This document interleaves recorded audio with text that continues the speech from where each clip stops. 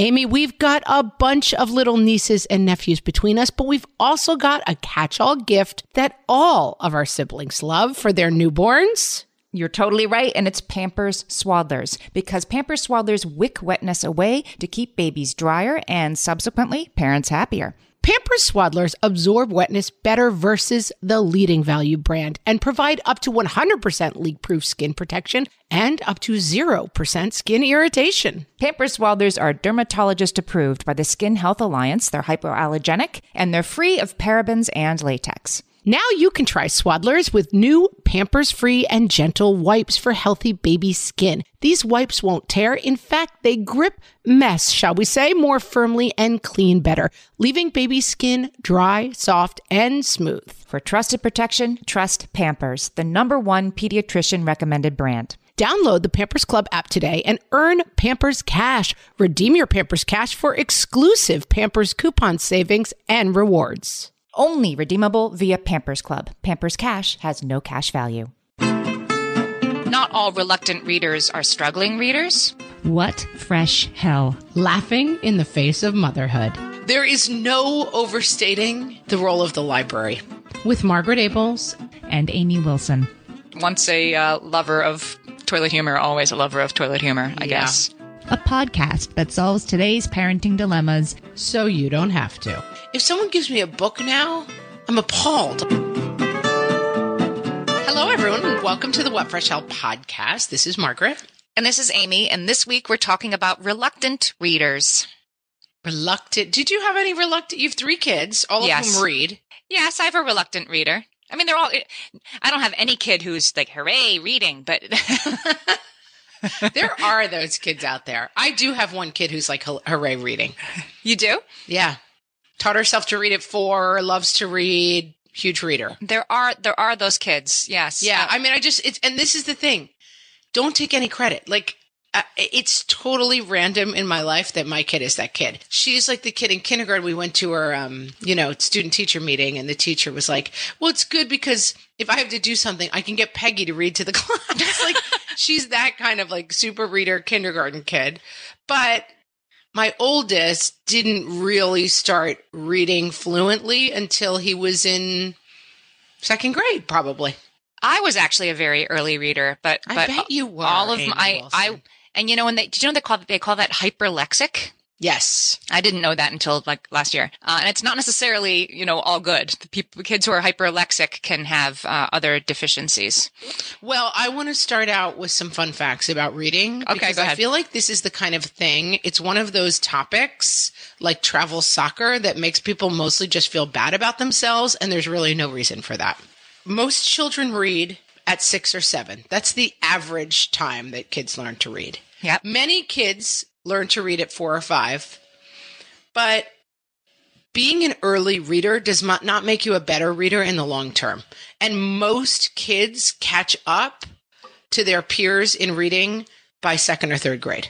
That's what happened with my kids. It's borne out for me. I feel like there is that thing of, on the Facebook page, we asked people about this and we got lots of great suggestions for books, but I always talk about going to people and saying, oh, so give me some ideas of what your kid is reading, and people are always like, oh, my kid just finished off the 7th Harry Potter book and they're 3 years old. And, we're starting on the Odyssey next. Like it tends to become a little bit of this keeping up with the Joneses thing reading. And there's really no reason to dial into it because statistically and scientifically, it does not bear out over time that if your 4-year-old reads all of Harry Potter, they're going to be better off in 3rd grade than a kid who doesn't read at all. Right. I guess that's true. And my daughter, who has been a reluctant reader, and she's kind of come around, she was certainly aware of who the kids were in her pre-K class who could read already. Yeah. And those kids are still sort of marked by their peers that, oh, they're the really smart ones. They can rattle off the 2 or 3. They're the ones who are super smart. And they've been deemed super smart for time immemorial because they were the first readers. And they are going to be smart, but that doesn't mean nobody else is smart. Right. I just think reading is one of the many things these days that becomes like a foot race. And it just feels like that's not really what reading is. Reading is a lifelong pleasure. And relax, everyone. If you say so, Mom. It's a lifelong pleasure. I mean, I don't remember what kind of reader I was as a kid at all. I was the third kid in 3 years, and there's not a lot of documentation about my childhood, and I don't even have a lot of memories about it myself. So I have no idea what kind of reader it was. I was never a great student overall. I was never one of the super smart kids and never, was a standout student, but I love to read. I mean, I love to read everything now, but I feel like my love of reading came later in life, and that's fine. I just know that for myself, I get caught up in the these kids are ahead, these kids are behind. Like I'm trying very hard for myself to let some of that stuff go. And reading is a great area to do that in because it's not a real thing. Well, I'll take the other side of that slightly, which is that not all reluctant readers are struggling readers. Yes. Sometimes they're just kids who really like to be active and they read fine, but they'd rather be jumping on the couch. Right. But I do think that reluctant reading can lead to struggling reading, which can lead to more reluctant reading. It can be a self-fulfilling, not a prophecy, but like a cycle. You make a good point. You have to make a distinction between a kid who's just not reading yet because they haven't caught the reading bug and a kid who's not reading yet because they're having some sort of actual processing problem as a reader. That's a different issue. Yeah. I just think the thing of like, oh no, my kid is doomed for life because this other kid in their kindergarten just finished off the Harry Potter series and my kid is still reading Pete the Cat is not a thing. Pete the Cat. Oh, Pete the Cat. Let's go back to Pete the Cat because many of our Facebook people said Pete the Cat. And my sister has a couple of kids at this age. And she just is like, the Pete the Cat thing, like those books. She has a son named Peter, so he receives a lot of Pete the Cat. I guess there are Legion Pete the Cat books. And she's like, I don't get them. Their appeal eludes me, but they are named over and over again as a go-to early reader. Yeah. Definitely an emerging my early reader loved Pete the Cat. I think they're very accessible. They're kind of like the new, like See Spot Run. They're the book that's like See Spot Run Spot. It's easy to follow, short words. And yeah, I think they're just very accessible. And I think that's what makes them so appealing. So the appeal is good. I think another problem from maybe this is just an issue I have, that so many of the books that are meant to appeal to our kids and which show up in those take-home book fair things that they bring back are just so junky. They're just novelizations of the Bratz movie, right? Or no, let's go back. Well, let's not say that because one of the people on this podcast wrote the Bratz movie. Yes. A novelization. They're just like novelizations of the Emoji Movie. Okay, but let me say, back off and back up. I'm going to fight you on this one. Okay. My oldest has always been a great sounder out of words. Like when he was 2, decoding. He could spell strawberry when he was 18 months old. Like he's got a great sense of sounds and letters, but his decoding has always been a huge problem. Like reading comprehension is much harder for him than, so yeah, it's not decoding. It's reading comprehension that he's right. with. Decoding is the strawberry thing. And the piece of the puzzle that's been missing for him is the visualization element. To take the words on the page and see what's happening is hard for him. And I unlocked his love of reading like a movie, like open the door and here it is, by getting novelizations of movies that he's already seen, because it's so much easier for him to read it. And it's like, it's bringing back the pictures that he's already seen rather than making him create pictures. That part was really hard for him. That makes a lot of sense. Like to picture Hogwarts and picture a train that takes you there and this half platform that you have to walk through. His mind was missing that piece of being able to visualize it. And so it was just like a series of words that were boring for him. But if I got him the novelization of any of the Pixar movies that he's seen, Emoji Movie, whatever it is, we have read every single movie novelization that has ever been written, basically. And now he's reading Coco right now. That has really boosted his learning. I think I've said this before and it sounds bonkers, but like I had a kid who really struggled with this. When we first started reading like that, I printed out on the computer, pictures. The first one we did was Cloudy with a Chance of Meatballs. And I printed out all the characters from the movie and I put them on popsicle sticks. And as we read the novel, we would pick them up and almost act the movie out as we were reading it. But it really helped him see what was great about reading. And now he's a much less reluctant reader. Well, okay. So I feel like you brought up sort of like 6 things we could talk about. The novelization book thing.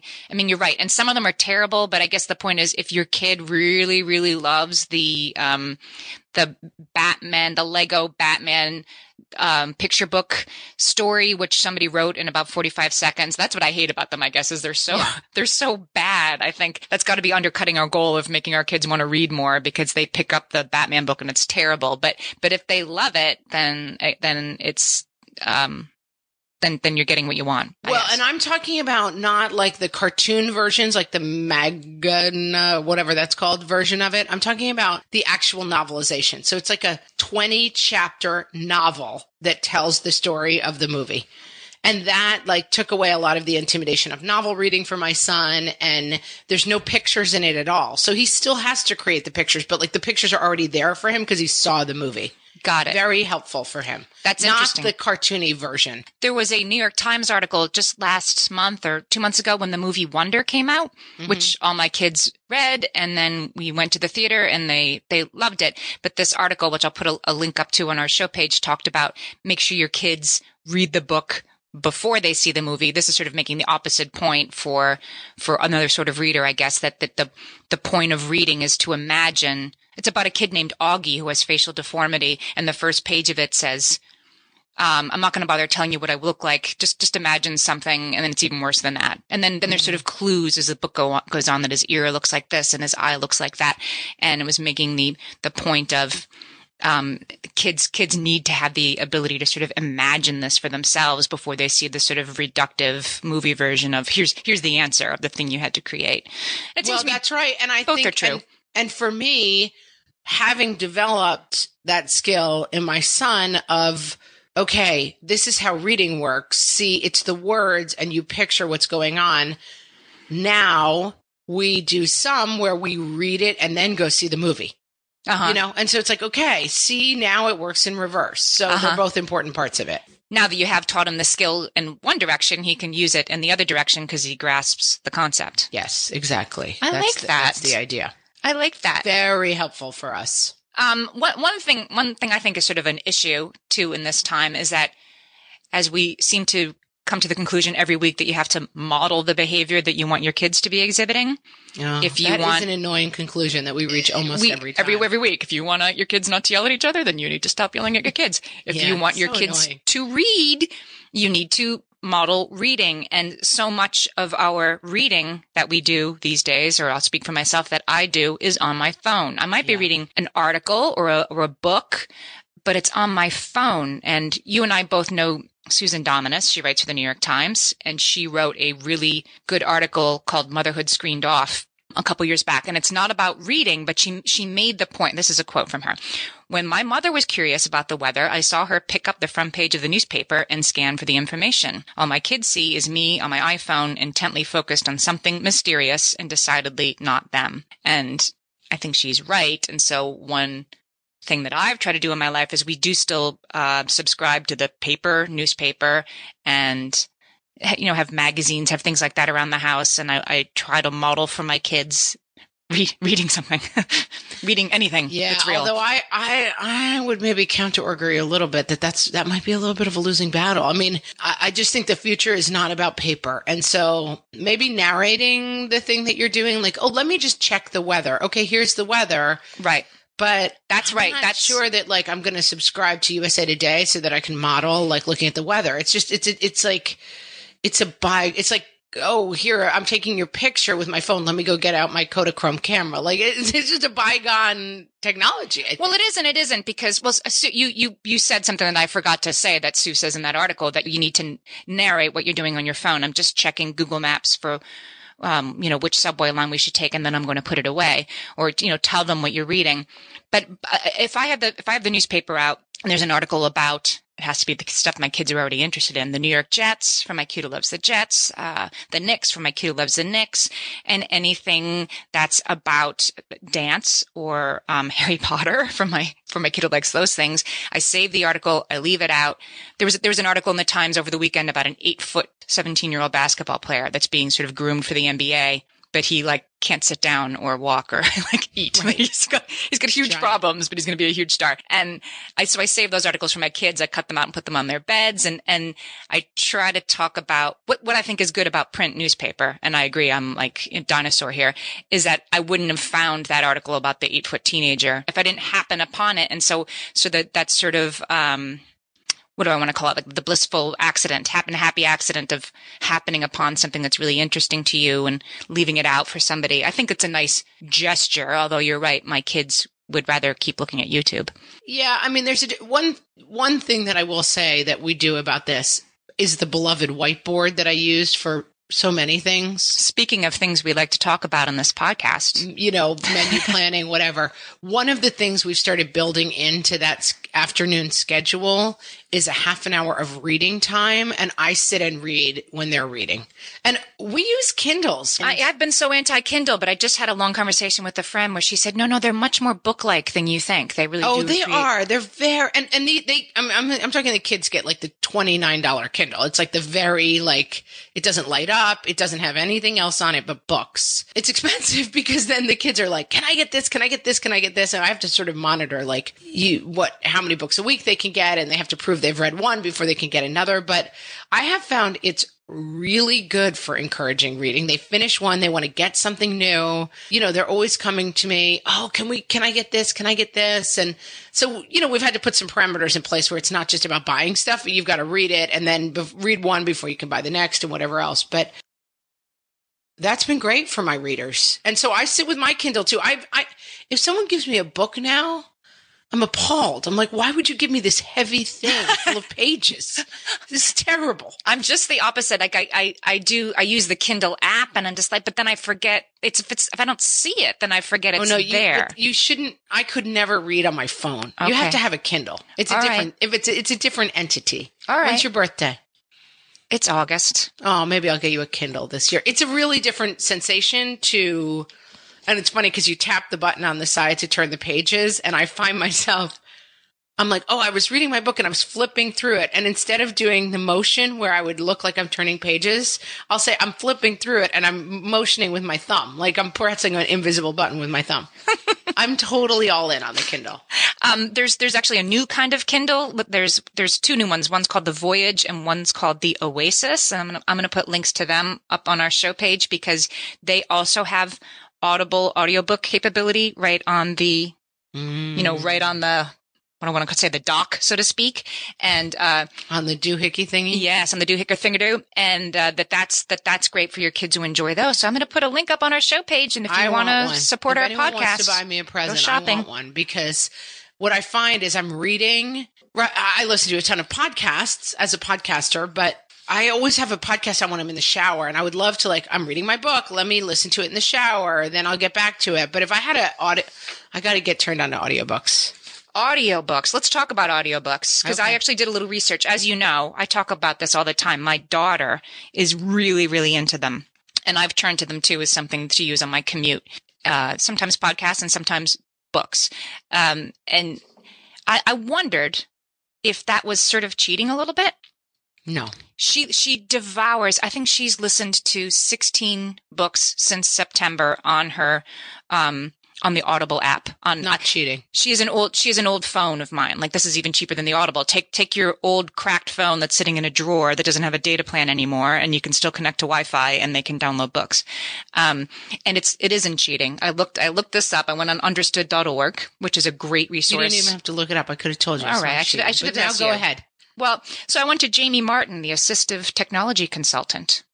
He knows all about dyslexia and reading issues, and he says that it's good for a couple of reasons. He says listening to audiobooks isn't cheating because the main purpose of reading is to get information. It doesn't matter what path the information takes to the brain. It's just getting information. And then I thought, well, yeah, but my kid did struggle with the decoding, the strawberry, the words that make that up. Her comprehension is great. Her decoding was something she was struggling with. And I thought, well, the audiobook thing, we're just kind of leaning in to the her strengths and not the decoding part. But for kids who struggle with decoding, he says, they're putting all their effort into sounding out the words. It's hard for them. And so they're not grasping what they're reading because each word is a struggle. And when you take that away and let them just engage with the story and the characters, they grasp it in a much, more easy and deeper way. So now I feel great about it. I could not agree with that person more. There's a reading specialist named Linda Flanagan who wrote an article for KQED, which is a public radio station. I'll put this up on the show page too. And she suggested, I thought this was a really good idea, that for a kid who struggles with decoding stuff, that you let them listen to the book on tape, the audiobook, and then read it. It's like my trick. Yeah. So that would be good for my guy. Like instead of watching the movie, listen to it and then read it. Read it. Right. And for older kids, my son actually did this. He's a freshman in high school. He's got a ton of homework.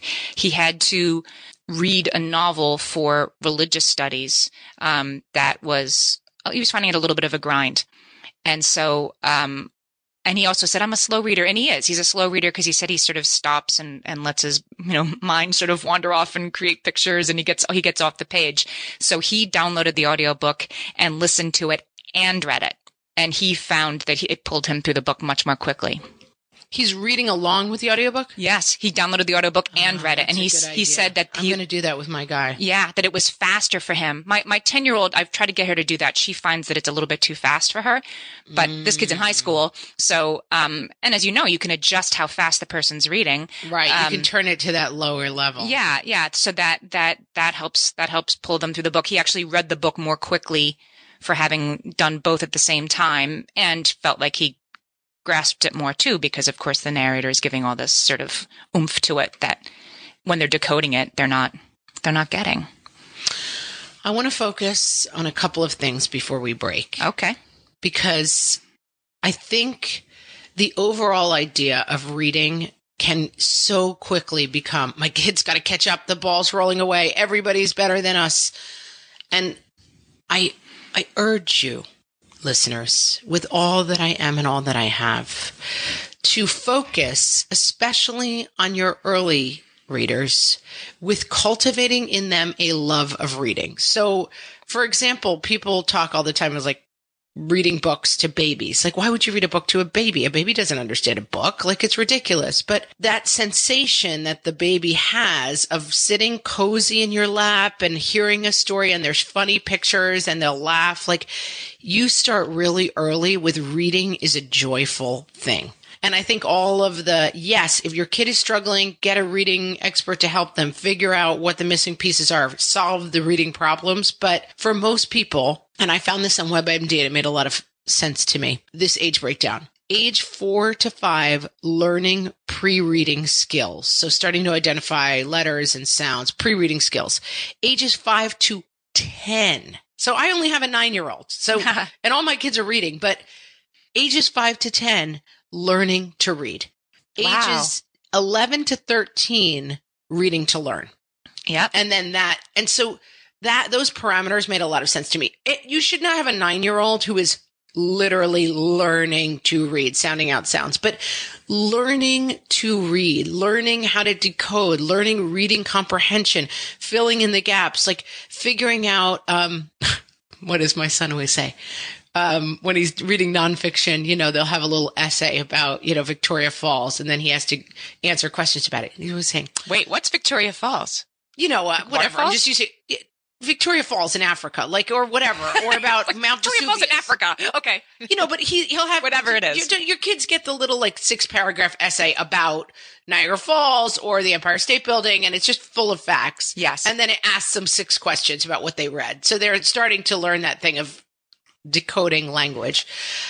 But he's always saying to me, I'm saying, okay, now who discovered Victoria Falls? And he's like, let me go back and reference the text, because that's obviously something they've taught him. But even now, my son has to read a book into a book report, second grader. He's reading like a 16 long chapter book, and he's reading Humphrey the Hamster, which is an adorable book. But at nighttime, we get in bed together, we get all cozy down, we take turns, we do funny voices. Like for me, I just always try to keep the focus on reading is joyful. And to the degree they're struggling with it, reading can be a little bit like, you got to figure this out and you got to learn it. But reading is not a race. It's a wonderful thing to introduce your kids to. And that's the reading that we haven't even really talked about, the reading to your kids. I mean, you're just sort of making that part and parcel, but it's sort of the most important thing, right? When they're little, not even when they're little. I mean, I was still reading Harry Potter books to my kids when they were, I think like 11 and 9, we were still doing it. And then it kind of fell by the wayside. I'm still reading to all my kids, 9, as long 7, as and possible. 5. I'm still reading to them because they like the part where like, you take this part, I take this part, and I do like funny accents. And right. It's, it's just, it makes it a fun experience. But I also do think it's the kind of thing where if you have to schedule it in the day. And when we come back, we're going to talk a lot about tips from our Facebook followers. Yeah, I got some tips for older kids who are reluctant readers, and the books that you guys told us are the ones that get your kids reading. So we're going to take this break, and then we'll be back with that. Thanks, guys. A lifetime of reading is a sheer joy.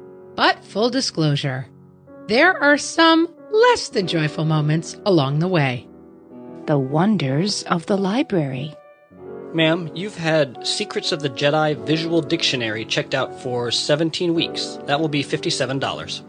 The nights of reading aloud to your first grader. And then in the lane there was a rab. That's it. Sound it out. Sound it out. A rab. There was a rabbi. Oh, for God's sake. It's rabbit. Rabbit. Let's move on. Your boys start to pick out their own books. Have you picked out a book, honey? Tonight let's read The Super Farting Stink Monster Attacks Toilet Town. Oh, really? The school reading log. I told the teacher that you said the school reading log was nonsense, and I should just make it up. And she seemed pretty mad. Oh, no. The whoa, that was a birthday miscalculation. I know how much you liked the first book in this series, so look, honey, we got you the entire box set for your birthday. Books as a birthday present? This is so unfair. Reading. It might be kind of bad before it gets good. Why are you trying to ruin my life?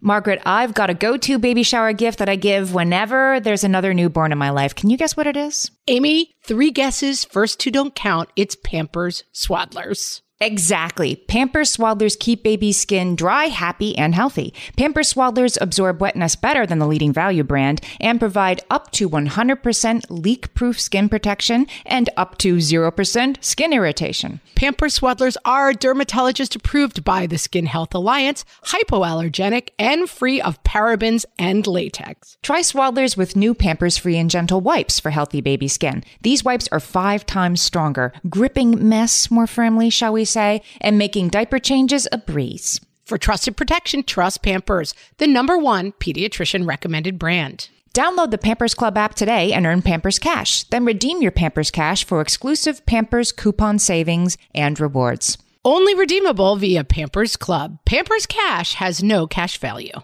Amy, you know me well enough to know that my daily power breakfast is toast with peanut butter on top. Toast with peanut butter. It's also, by the way, one of my favorite power breakfasts, so we agree on that thing. We were recently together and we shared some toast with peanut butter, and I'm going to tell you, we used Hero bread. It adds even more protein and fiber to that combo without adding any more sugar. Hero Bread has remade the carby, empty-calorie bread products into versions that include no net carbs, 0 gram sugar, and fewer calories, plus more protein and fiber, while still being super fluffy and delicious. I was not sure that particular combination was going to be possible, but Hero Bread has figured it out. Yeah, this is one I'm glad they let us try. It's like, it really tastes good. I've been trying to add more protein to my diet, and I would have thought that a hamburger rolls was not the place to do that, Amy.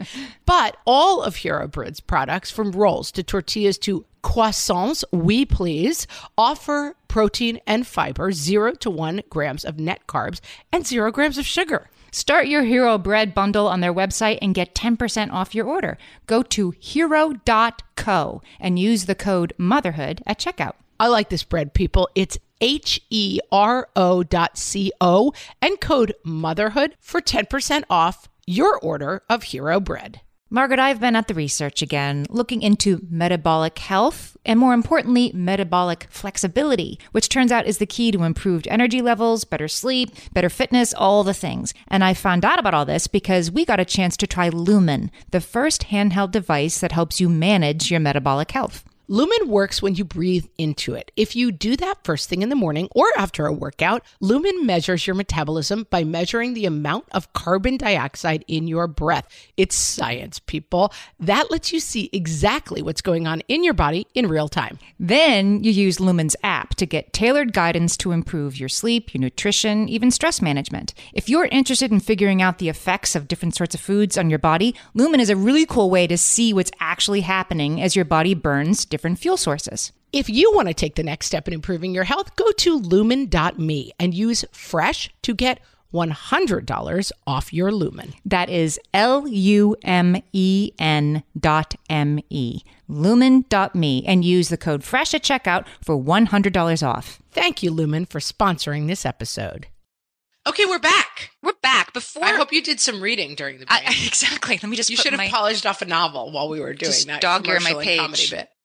I wanted to give a shout out to our listener Nicole, who had a really good tip for sort of kids of any age that I wanted to mention before we got to the older kids tips. She said she goes and finds books in the library that seem like her kid would really get them, and then she places them strategically around the house. And then rather her kid being told to read them, he stumbles upon them and thinks reading them was his idea, not hers. That is a clever idea. It gives me a lot of funny imagery, like of mom like salting the house with like books in every nook. But there is no overstating the role of the library. The library, Tuesdays is library day for us. We go to the library after school. Yeah. The library is just a game changer. I mean, the library is the room where it happens. Like the kids look forward to going to the library. I can't believe I'm going to get to find a book that I like. And again, I will occasionally, my son was talking a lot about Babe Ruth for some reason. He got into like the Baseball Hall of Fame. And so I immediately went and got that book. Those Who Is, and they've got like a funny big headed caricature of the person who is. And so I found Who Is Babe Ruth at the library. Hey, you were talking a lot about Babe Ruth. Here's a perfect book for you. Yeah. Fine. So sometimes I help. My middle guy is just a wacky kid and a hilarious guy. But for some reason, he went through a phase where he was really into like warring animals. So he would always, we're drawing, he would always say, could you draw a whale getting attacked by an orca while an octopus fights them? Like, and he just would have these like crazy images in his head of these animals fighting. And it was hilarious, but possibly to an outsider, slightly disturbing. And so I early on told my kids, you can go to the librarian, there's a nice children's section, and ask them to help you find a book about what you're interested in. And then my son would go up and be like, do you have books about trucks crashing? And I'm like, okay, so you're banned from talking to the librarian ever again. He would literally be like, do you have books about sharks attacking beaches? And I'm like, okay, no. I'll talk to the librarian for you. You have to pass every request for the librarian through me first, because I was pretty sure that she was going to call Child Protective Services on me. But let's take a moment for libraries. I mean, you can have all the books you want. They're free. Just bring them back when you're done, and you can get more. Like they're unbelievable places that they exist. What else is like a library? It's the best. And my kids, like right now, all three, my oldest son got into Garfield, the comic. Oh God, really? Way in. Why don't you steer them towards Calvin and Hobbes? I tried. I bought them Calvin and Hobbes for Christmas. They're like, nope, it's Garfield. Okay. But I will say we were definitely into Garfield as kids, because when I graduated from 5th grade, my brother gave me a stuffed Garfield for my 5th grade graduation, and it was the treasure of my life. So I feel like they're on pace. My 4th grader loves Garfield. Speaking of appeal that eludes me, but okay. But this is my point. Whatever they want to read is what they want to read. Right. I don't get into like, no, the other, oh gosh, you have to read this. No. My daughter really likes to read graphic novels. Yeah. Not like the super duper, like hardcore comic books, but there's tons. And two that I think are not that are actually have great literary merit, and she really loved them, were the Amulet series. And anything by Raina Tegelmeier. She wrote one called Smile, and she wrote another one called Drama. And my daughter won't put them down. And as you say, like that's what you're trying to get at, right? The goal is the excitement. My greatest book for my daughter, who was an early reader, but the Princess in Black series. Oh, yeah. Like a 5, 6, 7-year-old girl. Fantastic. Mm-hmm. They're great. My daughter liked those too. We've read every single one of them. I actually asked my daughter for tips, because sometimes kids give you the best tips on how to handle kids. And I said, what would you say to a parent with a reluctant reader? And she said, help them find a series, which is obvious, but let's make that point. She said, if they read the first book of the series and they love it, then they'll get hooked and they'll read the whole thing. Another thing that I read was actually good for older kids this is like for teenage readers, is fan fiction, which is just like what you were saying for your oldest child, but the teenage version. If you have a teenager who loves Twilight, then let them read Twilight fan fiction. Or when you say fan fiction, I picture something that happens in like the dark recesses of the internet. Like, what do you mean by fan fiction? There's lots of Harry Potter fan fiction. People take the characters from a show that they love, a TV show or a novel, and they write new fiction with those characters in it. Okay, but don't have them Google fan fiction, because fan fiction has another connotation as well. Well, don't have your kids Google anything unless you're sitting there. But I think of fan fiction as like romantic repairings of the characters, shall we say? Oh, okay. I'm trying to keep it kid friendly for the podcast. Yeah, like 50 Shades of Repairings. Yes, like 50 Shades of Harry Potter kind of. I think you're right. I think you would have to rather carefully sort of prune it. Curate this, yeah. I'm worried about just giving the suggestion, go check out some fan fiction. Right. Because I think that's going to be a real weird swamp that it'd have to be by teens for teens, or by 12-year-old girls for 12-year-old girls. Like reimaginings of the stories, not just like descriptions of the couplings. Exactly. Yeah. Okay. Another fun thing, and we happen to live in a town that has a great one, but I think a lot of places have this, maybe not for like people who are really in super rural areas, but a lot of cities have, LA, when we lived there, had an amazing one. And the town I live in has an amazing one, which is great, is children's book fairs. We went, and a lot of children's authors come, and it's really fun. We went, and, then you go and you say, this is the guy who wrote the book that you love, and they get to meet them, sign copies, and that has been really fun. And there's always like wild things walking around, and it's very like, it's a day about the love of books, which is just a fun thing to participate in. The Los Angeles Book Festival is just amazing if you're anywhere near Los Angeles. We get to do that in New York too, take our kids just to book signings and things. And I agree. My son got to meet the Captain Underpants author, illustrator, and he was mute. My son would be mute. Mute and just like mouth hanging open. Yeah. And while we're on the subject of Captain Underpants, I feel we must address the books for boys about pooping and farting. I hate them. I know. Yes, we hate them. But to the theme, my boys have loved them. And when we asked on the Facebook page, what gets your kids reading, a lot of people cited those his name's Dav Pilkey, who writes those Captain Underpants, Dog Man, Cat Kid, all those books. And my son last year at the Children's Book Festival picked up a book called The Butt Book. And it's just a long book about, pooping and farting. This year he wanted to go back because he knew there was a sequel out. And I can't even remember what it's called. It's like farting or something. But listen, he loves to read them, and stay with our true north of a rule. What your kid loves to read is what they should be reading. I think the Captain Underpants books are actually adorable. And there's a really good Netflix movie actually based on them that's really cute and got my kids sort of belly laughing. It was very, very inventive. I think that they go down from there. That there's some other ones that are really just terrible. Not inappropriate, just like so stupid. The Captain Underpants ones have that sort of underlying boy friendship, creativity thing that's really... Yeah, they're very clever. They're really naughty, clever. but in a very like loose right. way. And then some of them Sure. are just naughty. But Yeah. I don't know. As long as I also feel like it helps us have that conversation about what's appropriate and inappropriate. And I'm team if your kid loves to read it and as long as it is not actually inappropriate, that's what they should be reading. I will say that there comes a point, right? My 5th, 6th grader was still pulling those Captain Underpants books off his bookshelf. Like, no, we're not reading that again. It's time to read something new. Those are for little boys. But, you know, once a lover of toilet humor, always a lover of toilet humor, I guess. A couple people suggested the Magic Tree House books. Yeah. Those they're are huge. They are, I mean, I think they're very well done. They're perfectly written for the emergent reader, but it introduces so many topics. And then there's one about pandas and there's one about Abraham Lincoln. There's ones about everything. Volcanoes. Yeah. My crazy kid likes the disaster ones. Like we've read earthquake, volcano, tornado. Like he only likes the disasters. There's another series that all my kids have loved in the sort of 9 to 12-year-old range. The You Wouldn't Want to Be books. Do you know these Never ones? heard of them. I love them too.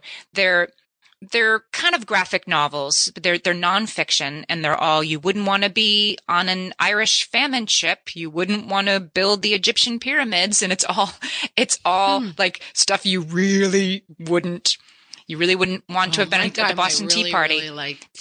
He might really like that. They're so funny. They're so, they're so full of really fascinating tidbits. And so my daughter and I read the You Wouldn't Want to Be on an Irish Famine Ship. And now we're into like finding documentaries about the Irish famine because, this book is so interesting. So I find that they're a great way in to nonfiction and finding topics that then they can do a deeper dive on. Yeah, that's fun. And I think we have just started scratching the surface of nonfiction. Mine are, 9, 7, and 5. And nonfiction is fun, but it's a whole different category. Yeah, this one manages to make it fun and just a little bit gross and a little bit silly and also chock full of stuff. I come home and tell my husband, "Would you believe that there was this one ship?" And I like them because I learn a lot. And I think that funny part and that element of someone suggested Shel Silverstein, which, I grew up on those books and loved them so much, but the silliness and the funniness of books is a great thing to just tap into. And there's so many of them, but like even for little kids, my kids loved. We had a book called You Should Definitely Not Take an Alligator to School. And it's just the silliness of children's literature is so much fun. A lot of people suggested Mo Willems. His oh yeah, I think we might have read every single one of his books. Piggy and Elephant, and my favorite one of his is Nuffle Bunny. We love the Pigeon books. We've read every single Pigeon book. He's fantastic. He's so great. He just gets it, right? He just gets the 5-year-old laugh button and he knows how to push it. Yeah. He really does. My friend Susan suggested anything by American Girl, which I agreed. The American Girl books are fabulous, and they have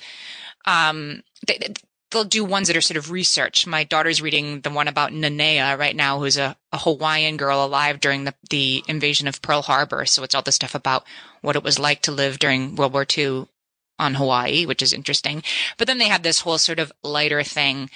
What kind of friend are you? Quiz book. And here's, some spa amazing things to try with your friends. And she gobbles up all of those too. So they offer both the the entree and the appetizer sort of reading, if you see what I'm saying. But they're all well written and she loves them.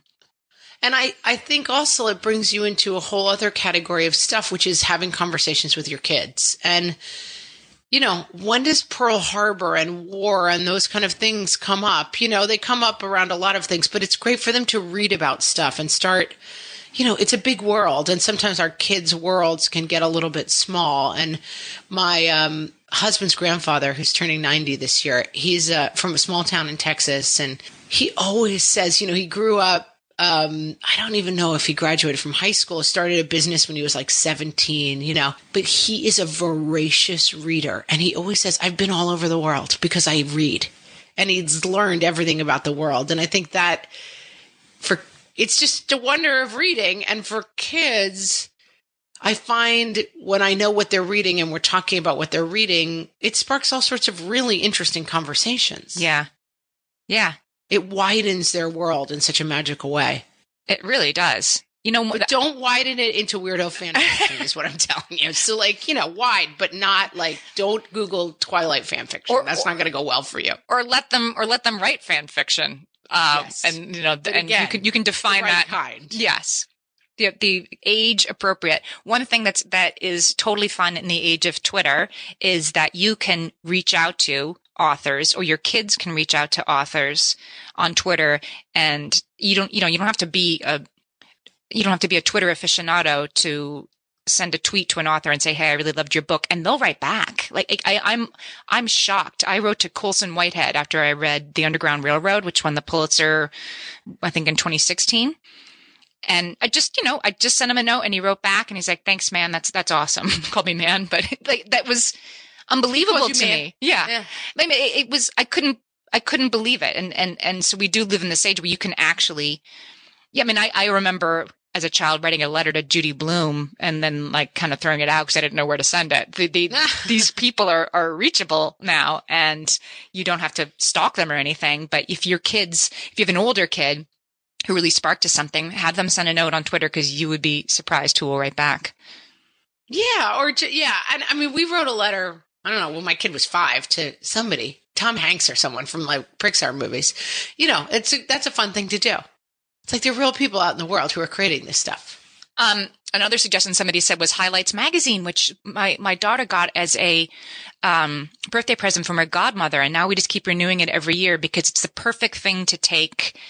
Like when we're going to the doctor's office and, you don't have to wait around, or on a plane ride. It's just something besides your phone and the games. Highlights magazine is like the mafia, though. Once you get in, you're never getting out. No. Exactly. You get the gift of it at some point when you're 4, and then you have a Highlights magazine subscription for the next 25 years. But these days, magazine subscriptions, I think it's $11 a year or something like that. It's no big deal. No, it's great. Highlights is great. And they have another one that we love called Puzzle Mania.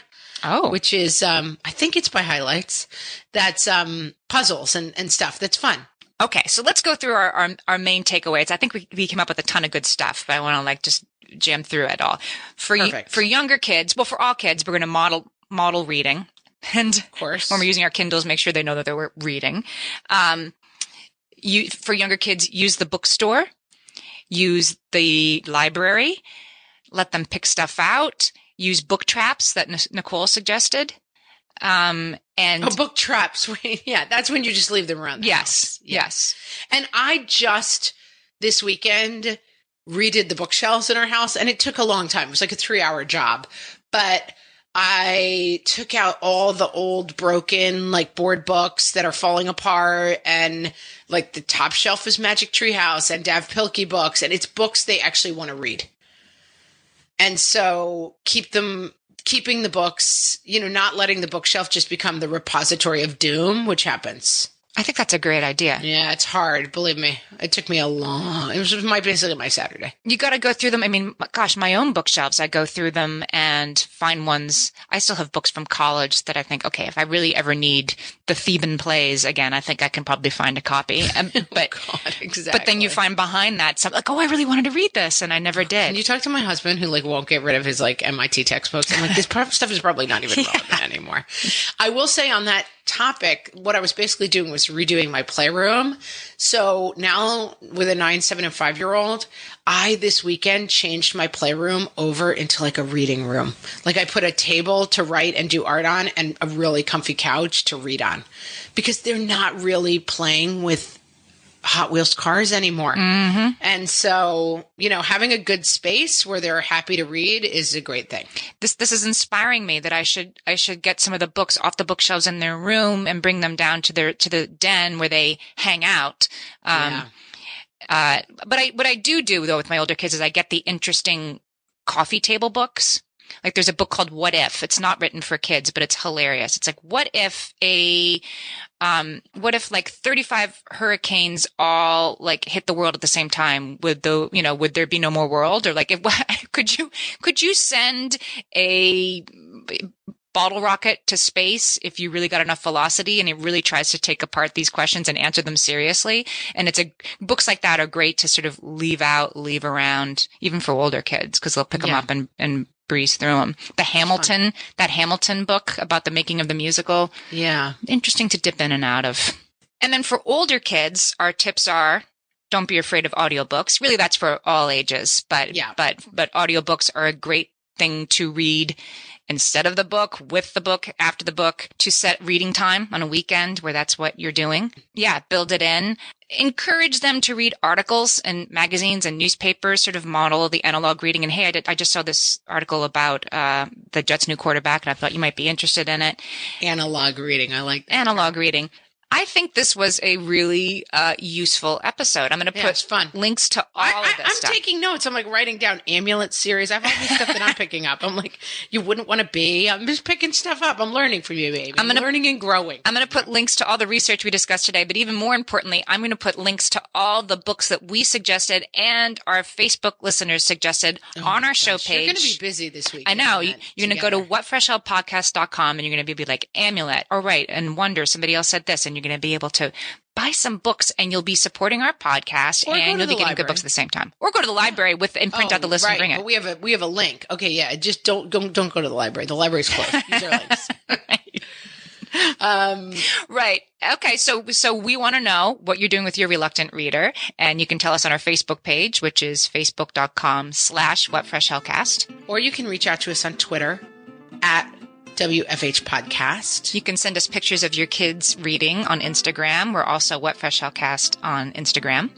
And as Amy said, you should come to our website, whatfreshhellpodcast.com, and check out all the links and stuff we talked about today. That's Reluctant Readers. Resources.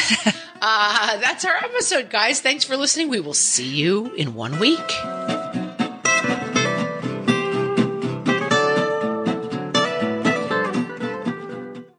Margaret, it's an exciting news day. An exciting news day indeed, Amy. A few years ago, we launched our first spin-off podcast, Toddler Purgatory, hosted by the hilarious Blair Brooks and Molly Lloyd. And guess what? Now Blair and Molly are back with their all-new podcast, Unsticking It. You know Blair and Molly as two busy moms and actors, and somewhere between potty training and the pandemic, they both felt like they lost their creative kaboom. In their new podcast, Unsticking It, they are going to talk about how all of us can get back to what lights us up after motherhood. Amy, I need this. Me too. And Blair and Molly will be talking to fellow imaginative minds. We're talking actors, artists, and creators of all kinds about how we can all unstick ourselves from whatever muck we're stuck in. Follow, subscribe, and listen to Unsticking It wherever you get your podcasts. That's Unsticking It with Blair and Molly, because sometimes life sucks. When it comes to raising kids, there's so much to consider. Things like, what do we feed them? When do we feed them? How do they sleep? What does it look like to raise kind kids? How does their nervous system work? How do I keep myself calm? What are my triggers? There's so much that comes into play, and we are distilling all of that information for you at Voices of Your Village podcast, where we bring experts in the field of early childhood and education and psychology and across the board so that you don't have to comb the internet for information. You get to show up and hang out and have shame-free, judgment-free conversations and insights into what it looks like to raise kind, empathetic, emotionally intelligent humans. I'm Alyssa Blask Campbell. I have a master's degree in early childhood education. I'm a mom of two, and I am walking this journey right alongside you doing this work. Come hang out with me at Voices of Your Village, and we can dive into real conversations with actionable tips.